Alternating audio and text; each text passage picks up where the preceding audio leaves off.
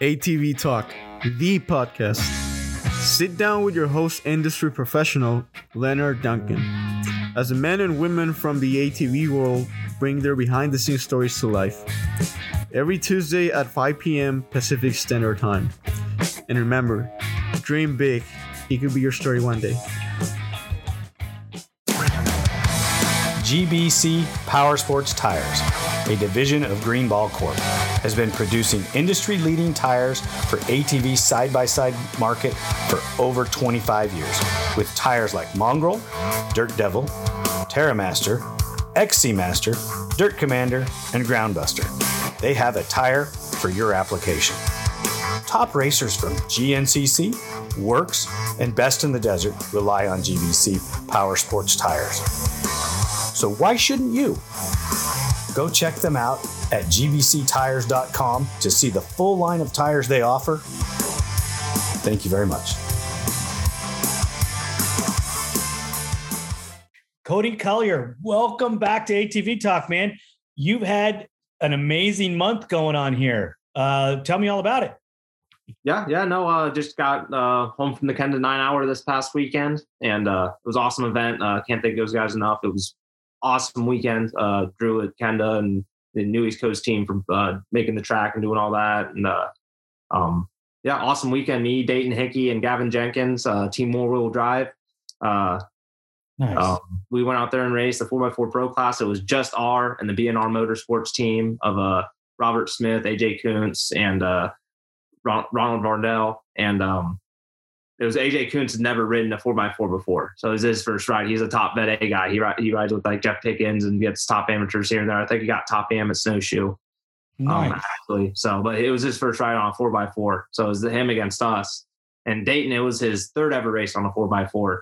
Third ever one. So it was fun for both of us, both teams. So it was just us. And I got off to a decent start. Bert let me buy her off the start. And he ended up passing me at like the 2-mile marker. There was a good mud hole line he took, and I tried to get around a lapper. I thought he was going to get hung up too much, and Bert snuck by me there. And then right after that, there's like the wires that come into the bottom of the base of your key.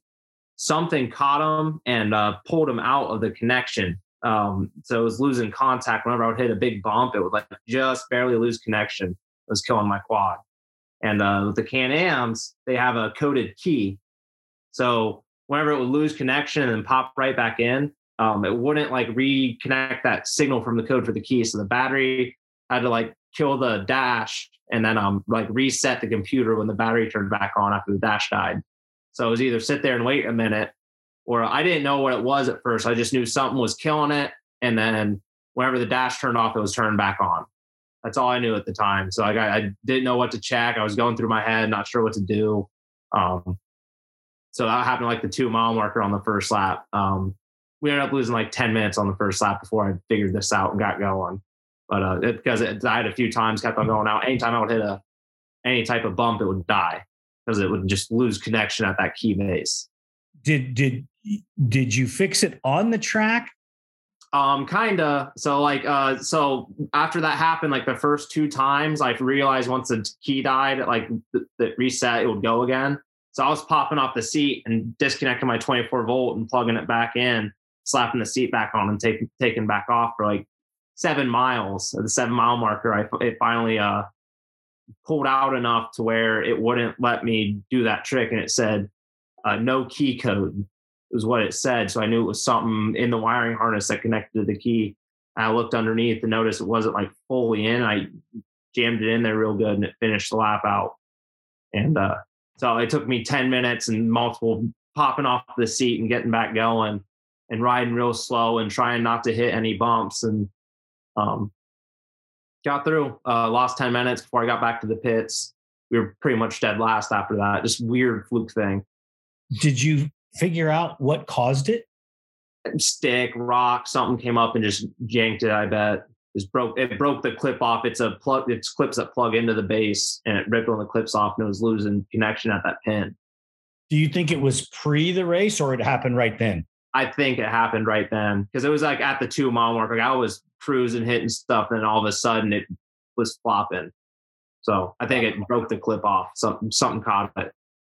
So. And did you ride the machine you normally ride in this? Yeah, it's my local. It's last year's national bike. It's my local bike this year. So my national bike this year, next year will be my local bike, and then my local bike this year. I think my dad's talking about racing it next year, so that'll be his quad, and it's all set up. But it's last year's national quad, so it's good to go. Keep maintenance on. I want to get a little off track here because you just had something pop into my head. So I'm thinking, and don't laugh, please don't laugh. I'm thinking racks, gun rack, maybe a cooler rack. I don't know. Okay. What do you do to prep this machine to go as fast as you guys go? So the Renegade and the Outlander, one with the racks. I have an old one of mine that I used to race that was my race quad in the 4x4 Pro class for a little bit, bought off the Justin Wood, another pro rider. It's just the only difference between an Outlander and a Renegade, to my understanding, is the plastics. That is it. They're the same frame, A-arm motors, everything, full setup is identical. Just maybe no racks and a winch. And but performance-wise, they're the same. So you can run that. But all we do from factory is we change the A-arms. We normally just do the lower A-arms. For whatever reason, the geometry is wrong on them and they don't hold up the same. So we put aftermarket lower A-arms at least on them. Does that change the suspension at all? Or does that just make them steer better? It makes them, I don't really know if it does much. I've never ridden with stock and I've never actually had anyone explain it to me. It's just something we do. I've never really asked the question myself. I assume it's something with geometry and strength. Okay. The only two things I could think of. So that's why I just like, yeah, we need them. So just rolled with that one. But then we do that. We do suspension. Some people run stock suspension and just revalve them. Tires and wheels, gusset the frame. You do frame gussets. That's about it. No, the motor's stock. Some people build the motor. I don't. I run a stock motor and flashy ECU. We can do some tuning to them, but nothing crazy. Clutching? A little more efficient. Some people run different stuff. I personally just run stock clutches with they have one that has a ball bearing instead of like a plastic. I run that ball bearing version on the primary. I don't know if we did the secondary or not. But I know on the primary we got that ball bearing clutch. But that's it from stock. Handlebar changes. That's personal. You don't have to.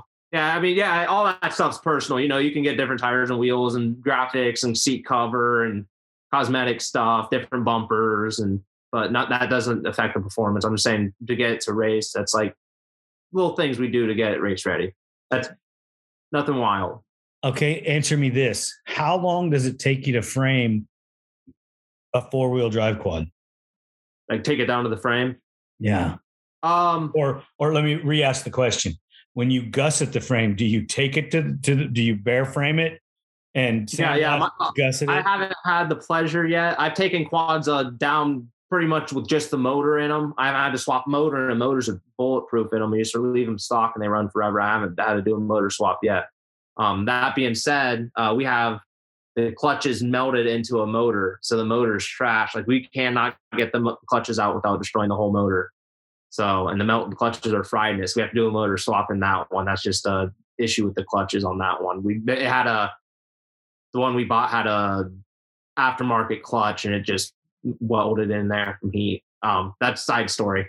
I'm sorry, I lost my train of thought on that one. What I was asking is okay, because I'm a sport quad guy, we take them to the bare frame, we sandblast them, we gusset them, and then we put them all back together.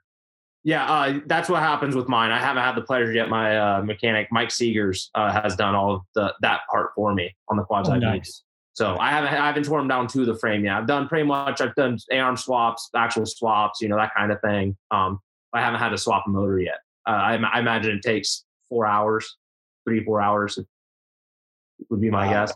Taking everything off, it'd probably take 3-4 hours if you know what you're doing. That is, I feel sorry for him. Yeah, we pay him well. That's good. He deserves it. He's been aces, dude. He's been aces.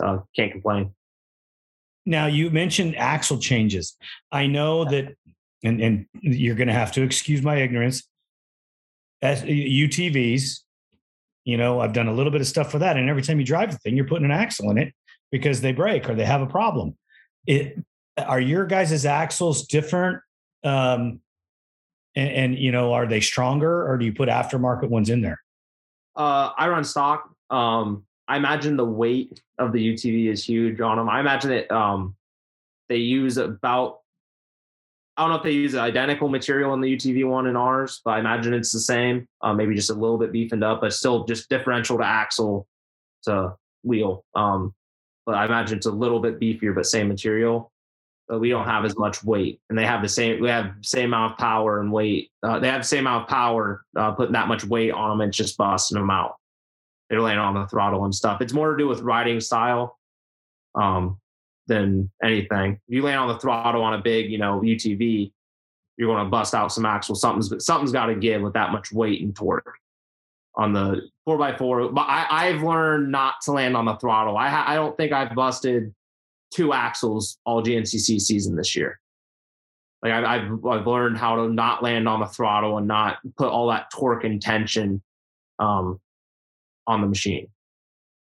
Right. Okay. That was my next question I was going to roll into, as far as, do they break or do people abuse them?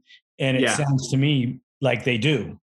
It's all about riding style. If you land on the throttle, if you're wide open, that thing's at max wheel spin off of like a ski jump or something, and you have a bunch of torque on it, something's got to give at that much RPM. You got to kind of just let it bounce, and then whenever you roll into the throttle where it's not going to snap something.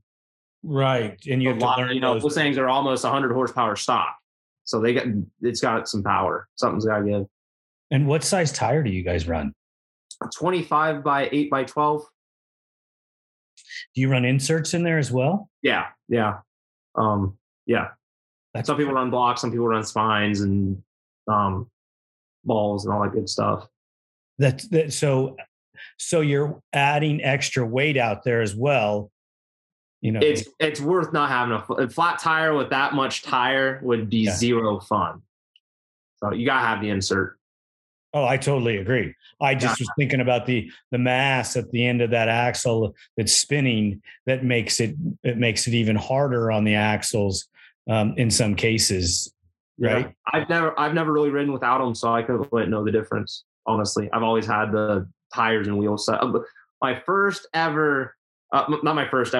full season on the 4x4 at Big Buck 1.0.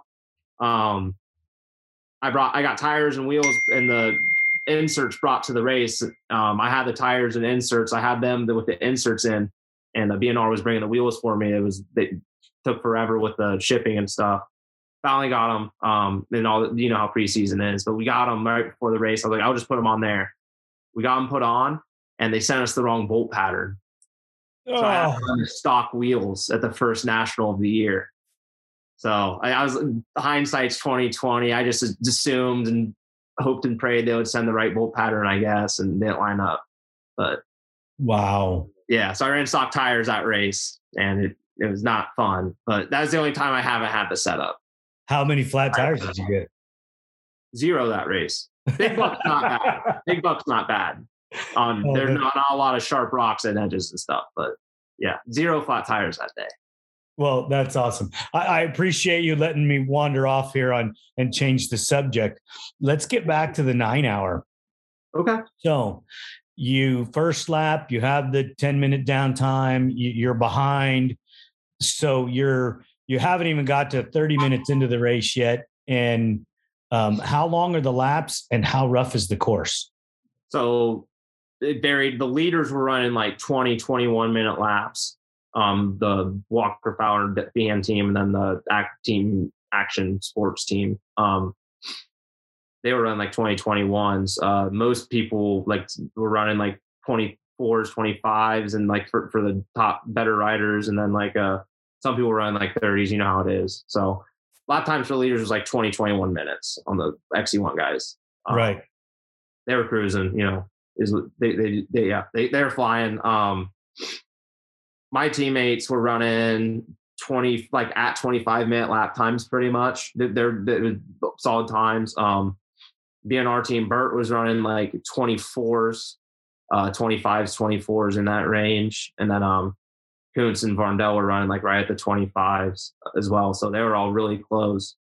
I was turning high 22s most of the day. I was running like 22, 40s, 50s. And then, so I was gaining like 2 minutes a time depending on who was out. So I was doing 2-3 laps and make up 4 or 5 minutes on the other team, on the 4x4 pro team. So, yeah, we were down that 10 minutes. And then before I got to go back out the next time, I went out one time and made up 4 minutes on them. And then my teammates went back out. Dayton went back out, having out, and we're 5 minutes off of them. And then they had a freak. Gavin had his solenoid on his quad shook loose and grounded out against the frame. Oh. And so he had to get towed back in. He didn't know what it was he couldn't find it to disconnect it and unground it. And so it wouldn't fire. It was grounded out. So they got it fixed. Yeah, he got towed back. It took him. We had the time.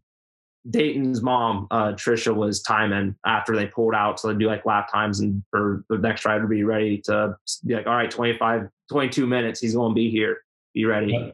So she was doing that. So it was 29 minutes before Gavin got towed back in after that solenoid issue. So we lost over a lap before he got towed back in. So we were down big time. So we knew we were out of it for the overall. We were like 30th overall at that point. And we were just hoping for the 4x4 pro win, just going for that at least. They were lapping half down on them. They had any issues. Yeah, Burt actually, end of his first time out, broke his lower back A-arm eyelet out. He's ripped the threads out of the frame, so his lower A-arm was hanging. Lower bottom A-arm was hanging. He came back and threaded it back in and welded it in and finished the race on it. How did you guys make up the time?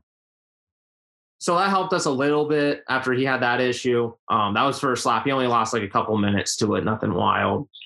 And then we had our lap back issue. And then when Burt was out, he had an issue with his power steering unit and the bars went floppy on him, had an issue with the power steering unit. And he ended up having to get towed back in. So we were only 5 minutes out after I came back in after that. And then we had 6 laps to go after I came back in.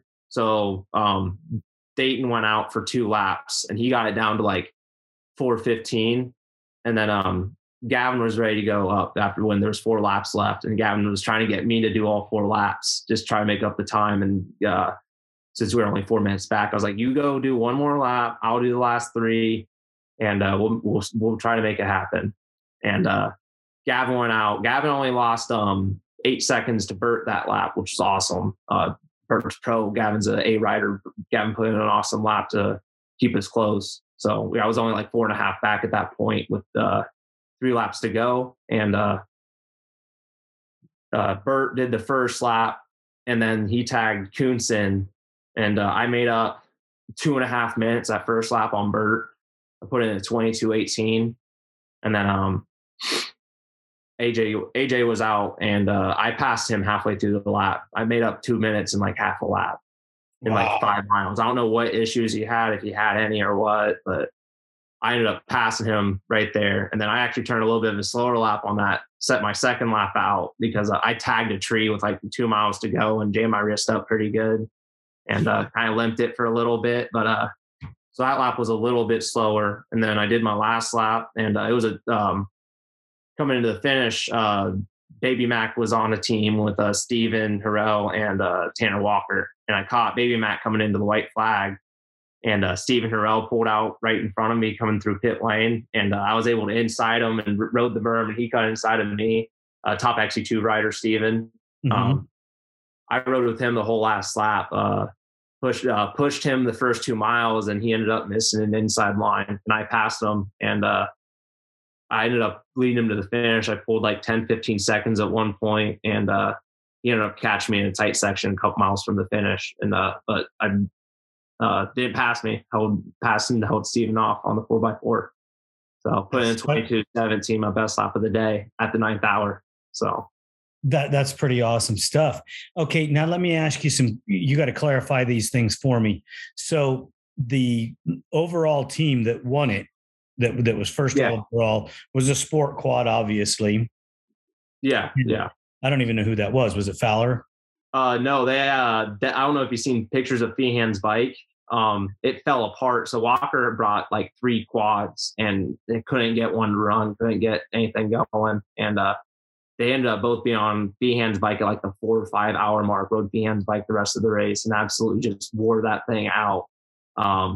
They held they were like a minute back at one point because of, I think, Walker's quads issues. They got like a minute back at one point.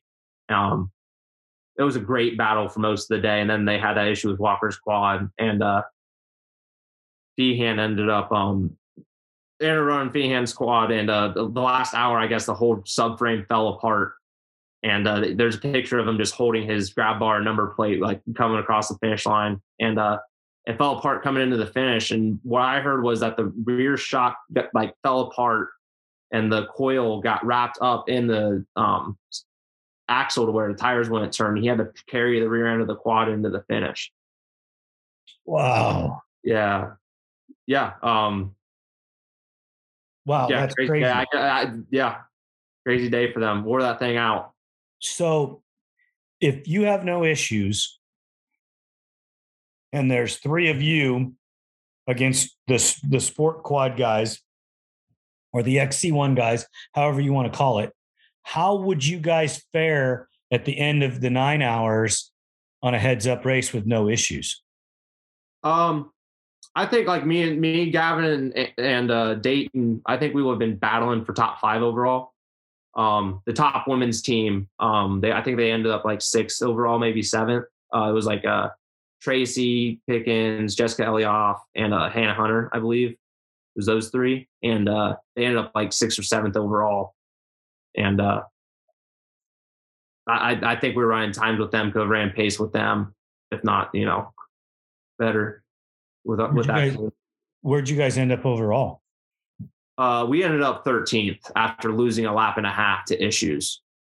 So I kind of looked at the time. I think it would have landed us like 5th, 6th overall in my head, but you never know. I don't know, but if it was like me, like Landon and Brandon or something, that would be interesting. My best times when I was full sprinting that last lap at 22:17, that's like 30 to a minute off their pace a lap, like the top guys. Yeah, but if you have 3 studs out there. Yeah, against their 3 studs. Yeah. They're going to pull almost a minute a lap on us most places. Just anywhere with off cambers, especially the off cambers just kill us. It's they're a little tougher to ride, but some mixed teams and some like XC2 teams, we could really give them all they wanted. Well, I'm just thinking, I've seen videos of Hannah ride, and you're talking about those 3 ladies, and they're no slouches. No. Yeah. So for them to be 6th overall and you guys to probably end up somewhere between 4 and 7 or 4 and 8, at an overall deal, that's pretty fast. That's damn fast. Yeah. If it was a team of me, Brandon, and Landon, we would be paddling for a top 3 on that day for sure. That's so cool. Yeah, for sure with that team. That is so cool. How did they put this race together? And has it been planned for a long time? There's a little bit of talk about it last year, I believe, and I didn't really hear of it like happening until two months prior. Drew was like, it's happening. I was like, awesome. And so posts started going up everywhere, and it was a really, really awesome event. They did a really good job. Track was awesome. I think it was tougher in snowshoe, just not with the elevation, the rocks and the tricky sections. I think it was tougher in snowshoe in some spots. Since you brought it up, let's talk a little about snowshoe. Yeah. No, snowshoe. Do you have any leading up questions? Do you want me to go? Yeah, I want to roll into it because I got to see some video of it. Okay. Most of the video was of Landon. Okay. And I know that he's fast. Okay, I'm not gonna say that he's not. You're the current guy though that's leading the points, won most of the races. Did you have some issues there, or was it just his day? He rode solid all day. He kept me honest. I passed through the pack and got pulled like a 20 or so second gap, passed through them and set pace, and Landon was able to match and kept me honest through most of the day. And, almost a minute ahead at one point. Just lappers were tricky, hit reverse once, had to go around some stuff. And I know I lost some good time there, but he ended up catching me like 5-6 mile marker on the last lap, behind a lapper on downhill. And I felt him coming, and he was there and Wade said, hey. And it's nice with Land, me and Landon have a lot of good racing together, a lot of respect for each other. But it's nice racing with him now because it's all fun. He's not in it for the points, not racing every race. So if he gets me, it's not the world's biggest deal. So I wasn't racing to win at that point. I still wanted to win, but I was still putting in great laps. And he just caught me. He ran awesome. Stayed on me through the traffic. I had a couple really good lines. I thought I split and got by, and he ended up running me back down. And he's champ for a reason. Got the number 1 plate on there for a reason. And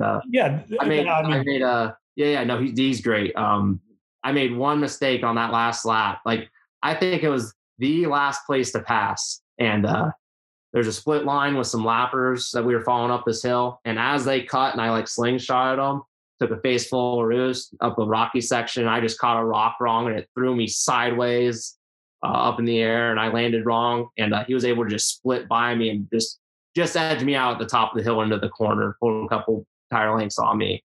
And that was it. Got a face full of roost when he dropped back in the rut, blew my goggles apart, and then it was all fire road to the finish from there with rocks and dust. And I didn't have goggles.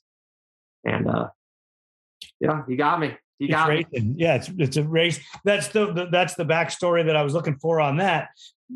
Snowshoe, everybody that I've talked to says snowshoe is one of the roughest, hardest races of the year. It's got its sections. It's gnarly for sure. This year it was really, really gnarly. They dropped us down the bottom side, the other side of the mountain. The 4 to the 10 was just gnarly this year. It was a lot of. I love it like that. I love it gnarly. It was tricky all day. I did, but I rode a solid race. Landon must have too. I thought I got away on that one, and he caught me on that last lap. I made one mistake. He said the rock I hit was 3-4 foot around, and I broke it in half, and it started rolling downhill as he went by it. Wow. He said I just crushed that thing. I couldn't see. I didn't see what I hit. I just knew I was going, and I was sideways. He just got me. But and I mean it happens. Yeah. How far in front of third place were you guys? Who got third? Brandon. I at least a minute. I don't know how far. At least a minute from what I remember. So you guys were scooting. Yeah. We were booking all day. Hayden had issues. I don't know what his problems were, but he was with us early too. But I see him walk around after the race, so no big deals, whatever happened to him. But he ended up taking the 7th after he didn't finish. That's really helped me in points. I was 6 back going into that race, I think. So and now I'm 6 ahead after his 7th. I got 2nd. Yeah, because I looked at the points, and you won. I don't know how many you won in a row. And I looked at the points. I'm thinking, how can you be not in the lead after that many wins? DNF, the 7th or 4th or whatever it is. Yep. Yeah. Yep. So I started going back and looking and doing the math, and you're having a great season. Just some weird caught on fire first round, like we talked about last time, then win, and then broken power steering unit on my local bike. Now I run it. So a lot of people, not everyone, but I'm one of these people that do this. Florida, every year I run my last year's national bike. Because of the sand, it just destroys eats your bearings, tears your quad up a little bit. And I don't want to do that to my brand new national bike I have one race on. So Right. at Florida, I always run my local bike, my national bike from last year, and then it's my local bike instead of putting that sand on the brand new national bike. But so I rode my last year's national bike, and the power steering unit, just something inside, one of the bolts inside of it internally just let loose, and I lost steering floppy bars. Do you rebuild them now, or do you do anything different now to maybe try to ensure that doesn't happen again, or you just run them the way they are? It was just fluke. I don't know. The power steering units are expensive, and that doesn't ever happen really. Just fluke thing. Try not to think about that one. If it happens again, I'm not going to, I'll start replacing them after a season, I guess, but I'm going to let it go this time. Well, I mean, you've ridden the machine for quite a while, and you have a lot of R&D work into it. And if it's not an issue, first one I've had like that, I told B&R about it, and they haven't heard of that. So, and they've heard about everything that happens to them. Right. So weird thing, bolt just let loose, snapped in half internally. That's crazy. That's so crazy. Yeah, you told me about that. I don't know a whole lot about the steering system on them. I don't know anything about the internals. Yeah. I put one in, that's about it. And if they generally live that long, you wouldn't be changing anything on them anyways. Yeah. Yeah, like I said, first issue I've had with one. I've had one go out, like where the pump just went out in it and you lost the power to it, just motor fried. So I had to replace one of those, but it wasn't floppy bars. It was just no power steering. Yeah, that breaks the internals inside, and that bolt getting in there chewed it all up, and then nothing worked, right? It connected everything internally. It was like the through bolt, and it snapped off of the threads and fell out. So nothing, it just let loose. And they have to tow you back, and your day's done. And there's, yeah. I was less than a mile from the finish. As they were hooking me up, I really thought about just starting to push it and get that lap in and get some points for the day. But they were already hooking me up, and it was hot and sandy, and I just let it happen. But we're all right. We got the points lead back by summer break. Putting in good rides, having good luck with the quad. Caught on fire at the first round. There's mishap at the pit stop. Gas got on the exhaust. Exhaust went boom. I got on fire. Quad was on fire. Lost a few minutes putting the fire out, and I dropped back to 5th and ended up actually passing Robbie Pecorari back for 4th on the last lap after that. And it's surprising that it doesn't happen more. No, it's not surprising that happens more, because you have an off valve on your gas tank. Whenever you pull it away, if you turn it off, it doesn't dump gas on you. And it just pull it away when it's on, you still got gas in it. It's going to dump gas on the machine. So when you turn the valve off, it's all good. It was a fluke then. Just a little operator error, and we'll move on. Leave it at that. It happens. I was at a works race one time, and the factory Can-Am guys there dumped gas, and they were running a different kind of fuel, and you couldn't see it burn.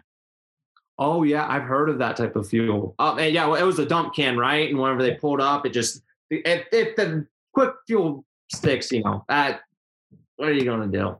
Couldn't tell it was burning until the easy up something else was burning, but something else caught fire and you could see that burn. And that's when we knew that it was on fire. And I think every guy out of every pit ran over and helped extinguish it and put them out. And that's crazy.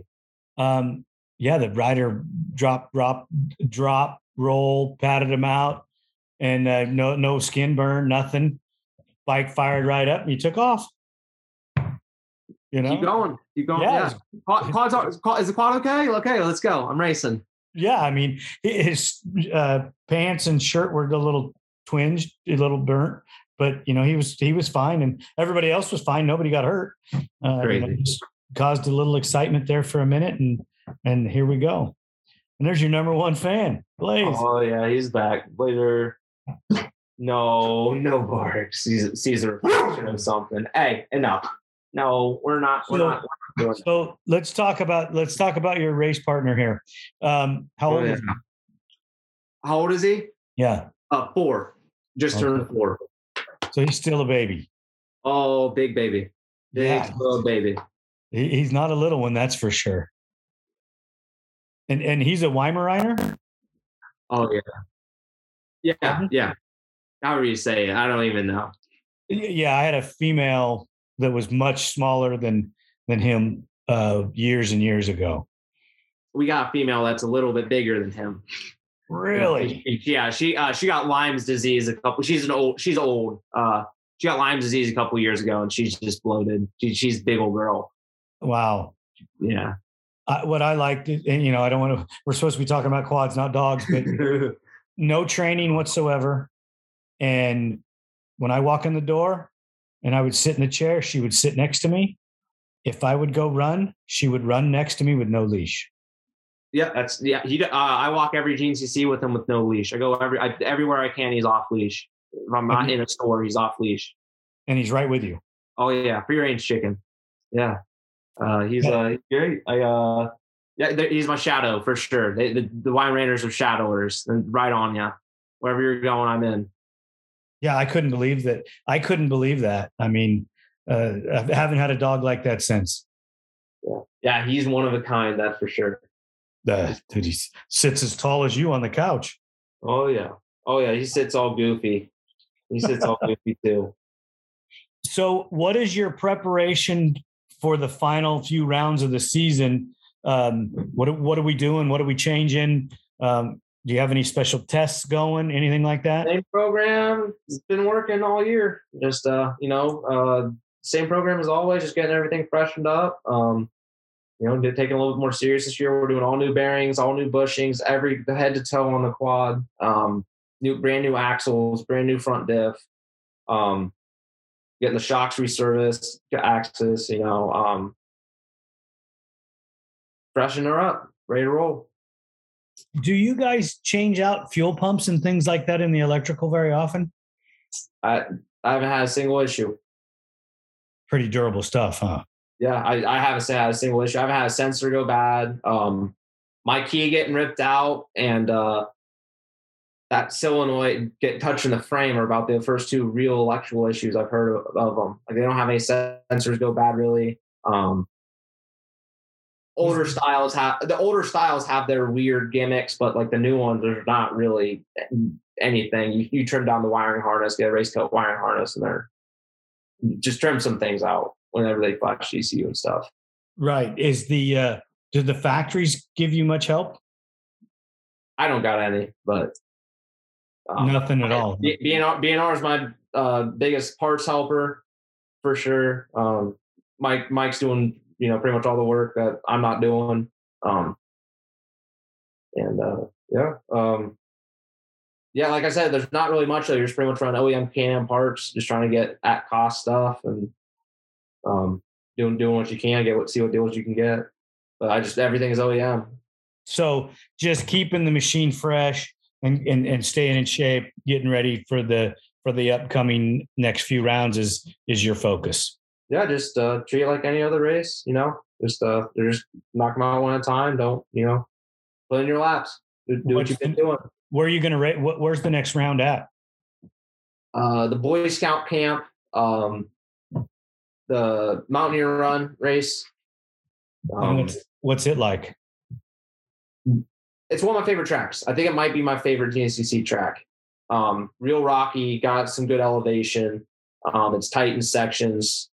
It's got a little bit of everything you love about West Virginia. It's an awesome track. I think it's my favorite on the circuit. I think there's like 2 spots that it gets real low, it gets a little water. You get like one water, you slick uphill. A couple splashes before that. There's 2 good hole sections actually, but yeah, it's a little. Are those natural watering holes or are they man-made? They're creeks. Do the fans dam them up? No one really goes to those ones. They're kind of out there. They stay pretty close to the spectator area. It's just a big line, and then it goes out just way away from parking. The whole track's way away from everyone up the mountain. So, is that a good thing for you guys or a bad thing? Track's awesome. Spectators might not love it, but it's awesome track. So you'll see us. You'll see us in 30 minutes. Just hang tight. See what happens. Track's awesome. How is it for passing? There are a lot of split lines, a lot of small trees there. You can make some lines on the 4x4. But it's got some good split lines too. After you make a new line, can the sport quads take it? Mostly, there might be an uphill or 2 or like a log or rock or something. But normally after we run over the tree, it snaps. It doesn't normally come back to, how it was.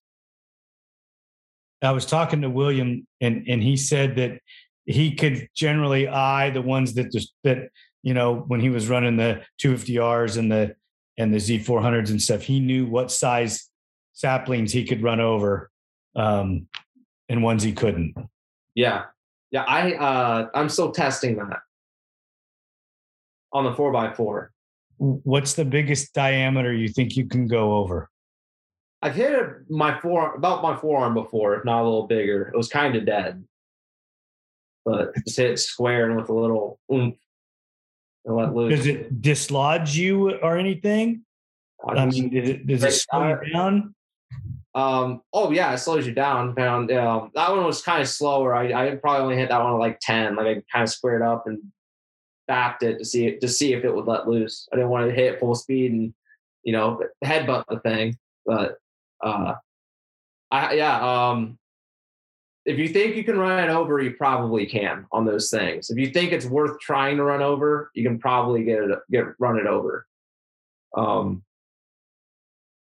Have you caught a tree stump out there? You kind of stands up, elbows up, square up. Have you caught one that you couldn't get over? Not yet. I caught one with my rear tire once that brought me to a dead stop at like 40 miles an hour. I hit probably 30, 40 miles an hour, jumped into the section, caught my rear left tire off a hidden rock in the leaves. This is at Mountaineer like 3 years ago. Caught a rock in the leaves and it kicked me right, and it kicked my right tire into a tree, and that rear right tire rode up the tree until it like pinched into my handlebars. It brought me to a dead stop, and I was like hanging on the quad as it was caught on the tree. Brought me to a dead stop in inches. Wow. I hurt. I felt like I got in a car wreck. Landon Wolf was right behind me for that one. We were battling for the lead. The lopper split right, and I went to jump into that. And I thought he was going to go left, and I went to go right. And he last second dipped right, and I went to jump into that section. I went inches left of the tire marks in the brush, in the leaves. It didn't look like anything was there, and it just caught, and I just caught wrong, and it pinched and stopped me.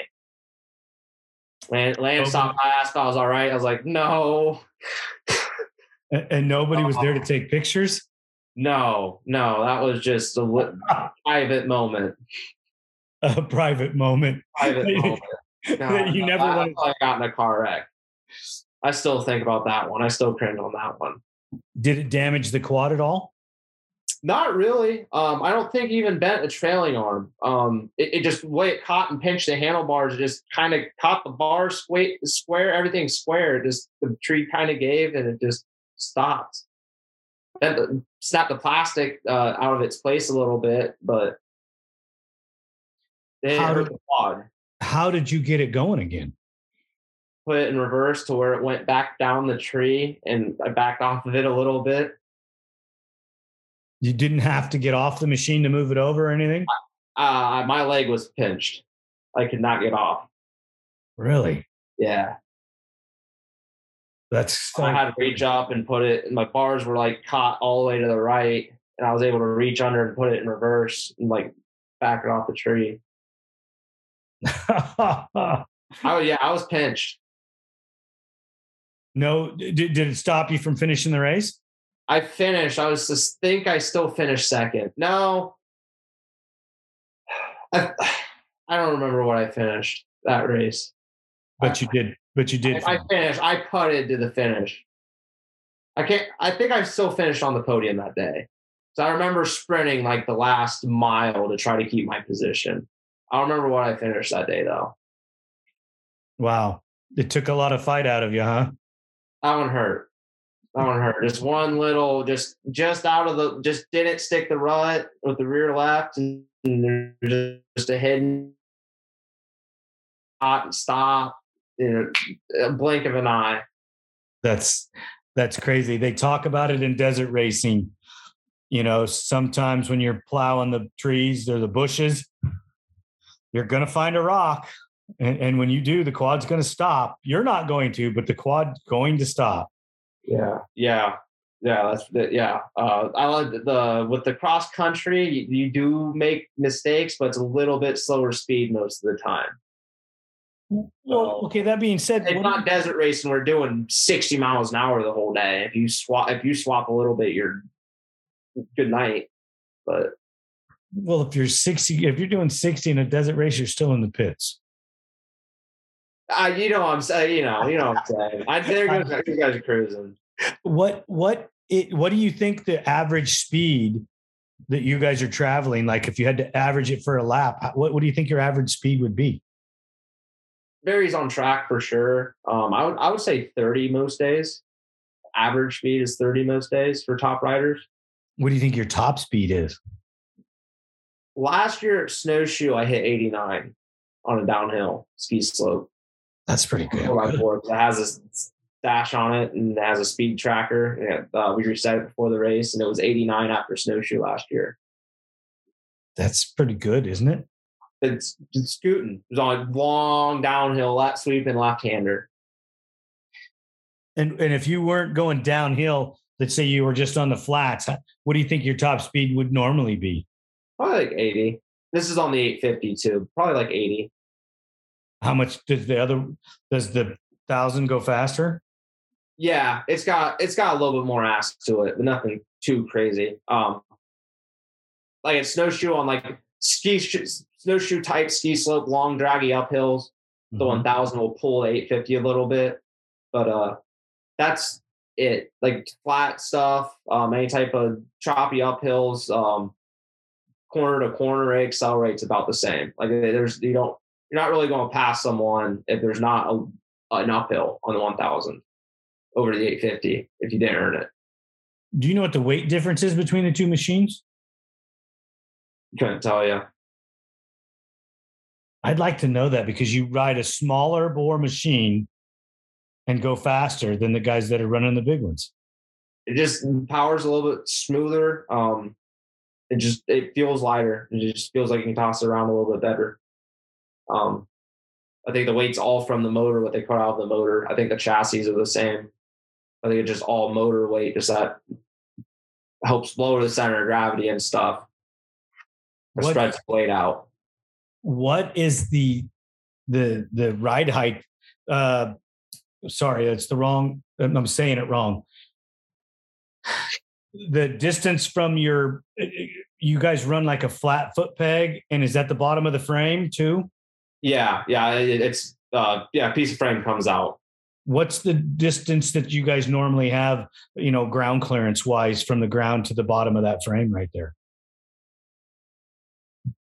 Couldn't tell you that one. I don't know, brother. I don't know off the top of my head.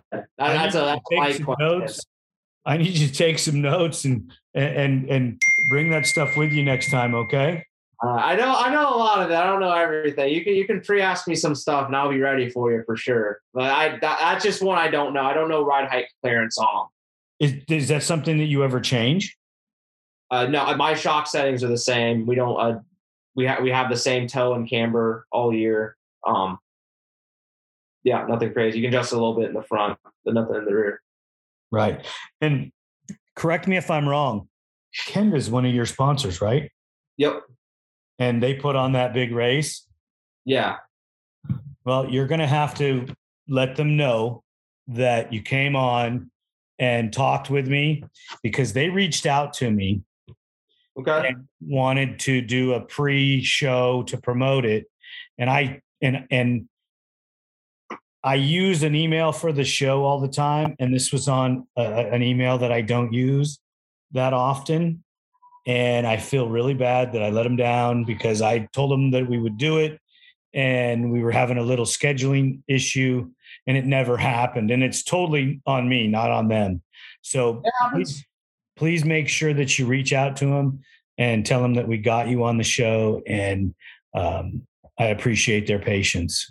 Yeah. No, things happen, things come up. I'm sure they understand. I'm supposed to be seeing Drew soon, pick up some tires next week. So I'll make sure to let them know.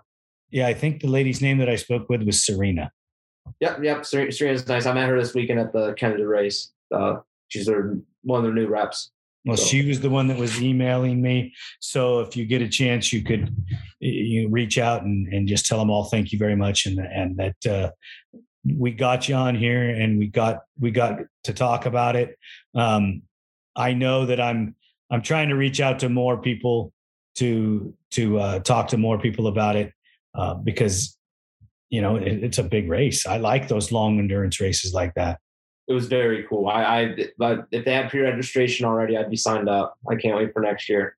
It was awesome. I was smiling it was a little stressful when we got a lap and a half down, but I was smiling ear to ear all day. It was so much fun. Just day of 4-wheeler racing. And it was all during the day, no night section? No night. It was a 9-hour race. They started at 11 a.m. and we were done at 8 p.m. It was light out here until 9:30 p.m. I don't know how it is for you guys, but it's pretty much light right now until 9:30. That's when it's dark, is 9:30. Well, when we first started talking, you were telling me about the woes of being a homeowner and yard work and things like that. Well, at 8:30 last night, I was fixing a broken water line so that the girls could take a shower in the morning. Oof. Yeah. Looking forward to that. I haven't had that one yet, but looking forward to it.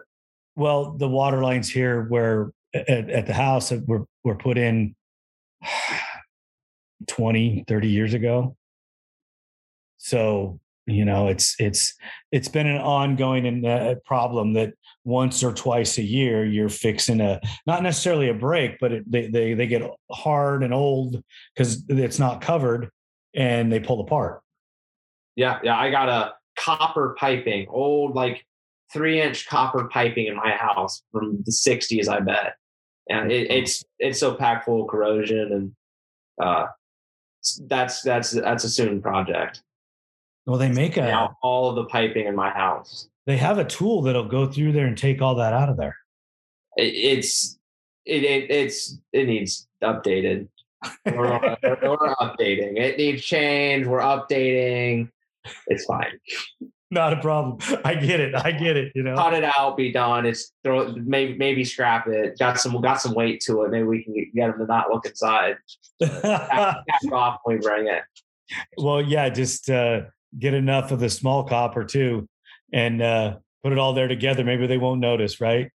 Yeah. Sneak it in there on them. That's so funny. We've talked about ATVs, we've talked about dogs, and we've talked about houses. I don't know how everybody's going to take that, but it's a lot of fun. I'm glad that you had a good time and that your team did well. Yeah, they were great. They're awesome teammates. They stuck in it. They never let the gap get to them. They kept putting solid laps, and they never made any mistakes all day. They were awesome. Just a little shout out for them. They were great. That's outstanding. They stepped up big time. They did great. Are those the guys that you would normally team with every time, or was it just convenience for this race? No, so originally I was planning to do it with Chance and Dayton Hickey, the two brothers. I'm good friends with Chance. Me and Dayton get along good, but me and Chance have been hanging out for a while. And me and Chance and Dayton were supposed to do it on 4x4s. They got two 4x4s at the Dayton Hickey house. And they're going to run them with me. And Chance is a top college A rider. Dayton's a top schoolboy senior rider on the 400EX. So they were going to run with me, and Chance ended up calling him out of the equation for that weekend, like a month out, I'd say. They ended up calling him out. So Gavin Jenkins, 4x4A, the guy that ran for the 4x4A leader, he was looking for a partner, and still. So, and he had asked me right after I got Chance and Dayton to say yes. So he ended up just filling in. He was great too.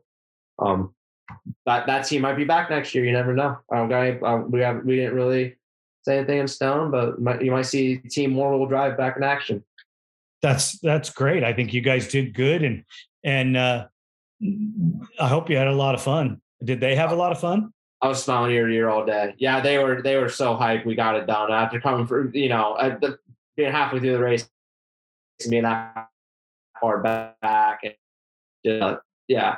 It was awesome coming back for the win at the 9th hour like that. Everyone was watching all day. Everyone knew that we had a shot, even with us being a lap and a half down. They were just like they might pull it off, and then they ended up having that lap issue. And we were within 5 minutes going in with 3 laps, and they sent me out there. And when I pulled off the finish, I think every single person there was clapping. Everyone was watching all day. It was cool because you pulled it off. Yeah, it was very cool. Every single person there was watching all the racing on all day, and they saw that gap get closed down, and it was very cool. Is the place that you guys had the 9-hour race? Do you race there normally, or is it a local race? Or? I've never raced there. I've heard that they've had a couple of locals there over the years. I believe it's Tanner Walker's plate property, owner of 9-2, XC2 guy. I believe it's his property, and he had a team that raced. New East Coast put on the event. Seth Wilson, Ronnie Wilson's son, Ronnie Paul's son, he built the entire track. Seth did it himself. That's so cool. Yeah. I mean, it's an awesome track. I'm telling you, it was, I want them to go back there next year. It was so cool. Tougher and snowshoeing section. So much, it had some flow to it. It was awesome. Do you think it was better suited for the 4x4s or the sport quads? 4x4s, the first couple laps out, it was so rocky, and all like the G outs, in the face of the G outs, it was rock. And we're so much heavier in G outs, we frame out real easy. They'll like wheel tap over it, and we kind of have to frame it, and we can't really wheel tap or we'll bend stuff. We have to be careful with doing stuff like that. Right. We were just framing out into rocks early on until they got dug out or he figured out how to miss them. But my first lap out, I was the first one hitting stuff that hard, that heavy, and I was just framing out into rocks so bad. The leaders running 20-minute lap times. I was, running about as fast as you're going to on that track on a 4x4, and I wasn't breaking 22s. Okay, on a sport quad, they put a special chassis skid on there. Do you guys run a special aftermarket skid too? Yeah. You can run skid plate to skid plate. Some people like the poly, some people like the steel. I'm running the poly. It doesn't really matter. Oh, well, I'll tell you this. I was anti-poly when they first came out.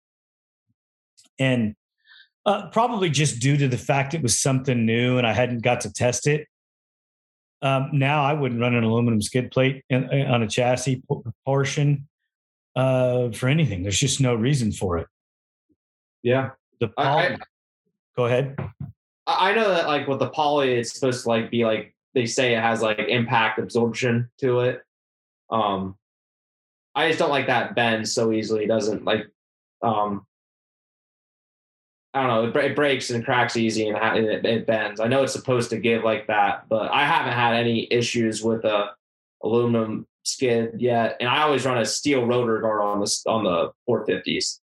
with sport quads. I run a steel rotor guard, but stainless steel rotor guard. But I always ran aluminum stuff and never had an issue on the 4x4. Mike makes poly stuff, so we just run his stuff. Well, we ran a steel rotor guard on our YZF 450Rs as well, because when I was working on them all the time, Sloan could break a ball bearing in a padded room. So you had to do something to prevent that rotor from getting destroyed every time you rode the bike.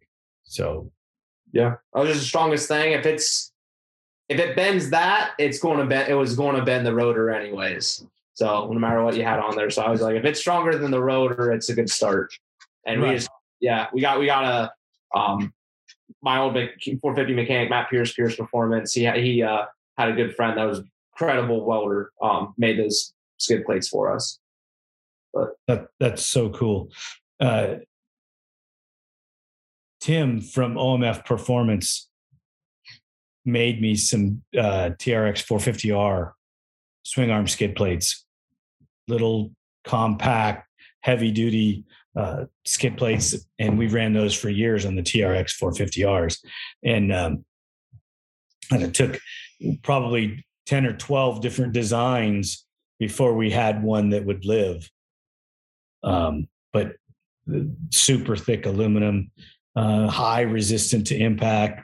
They bend a little bit, but after you get back, you put them in a press, bend them back. Yeah.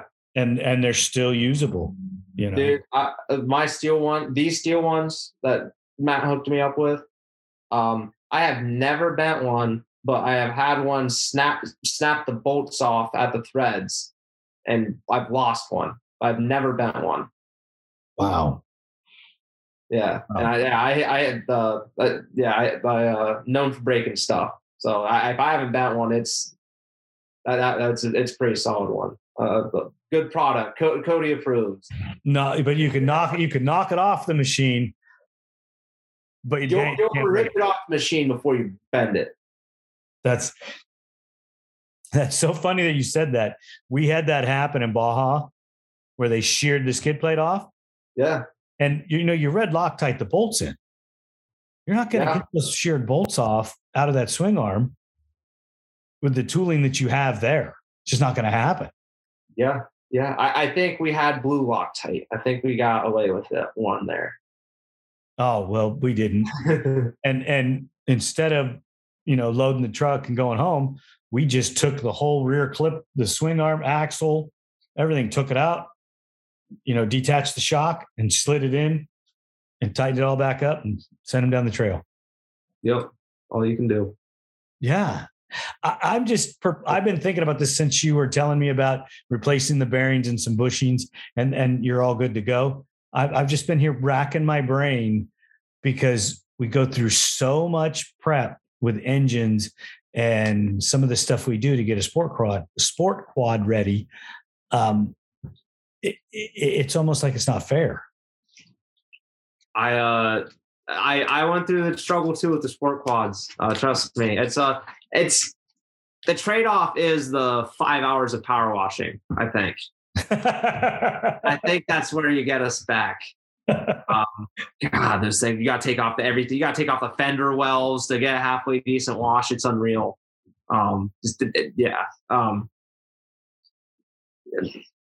Maintenance is too much worse. I haven't had really any bad issues. The bearing, I haven't had any bearings go out this year on anything. I think I've had a AA on bearing go out on all of my quads as long as I've ridden them and beaten on them.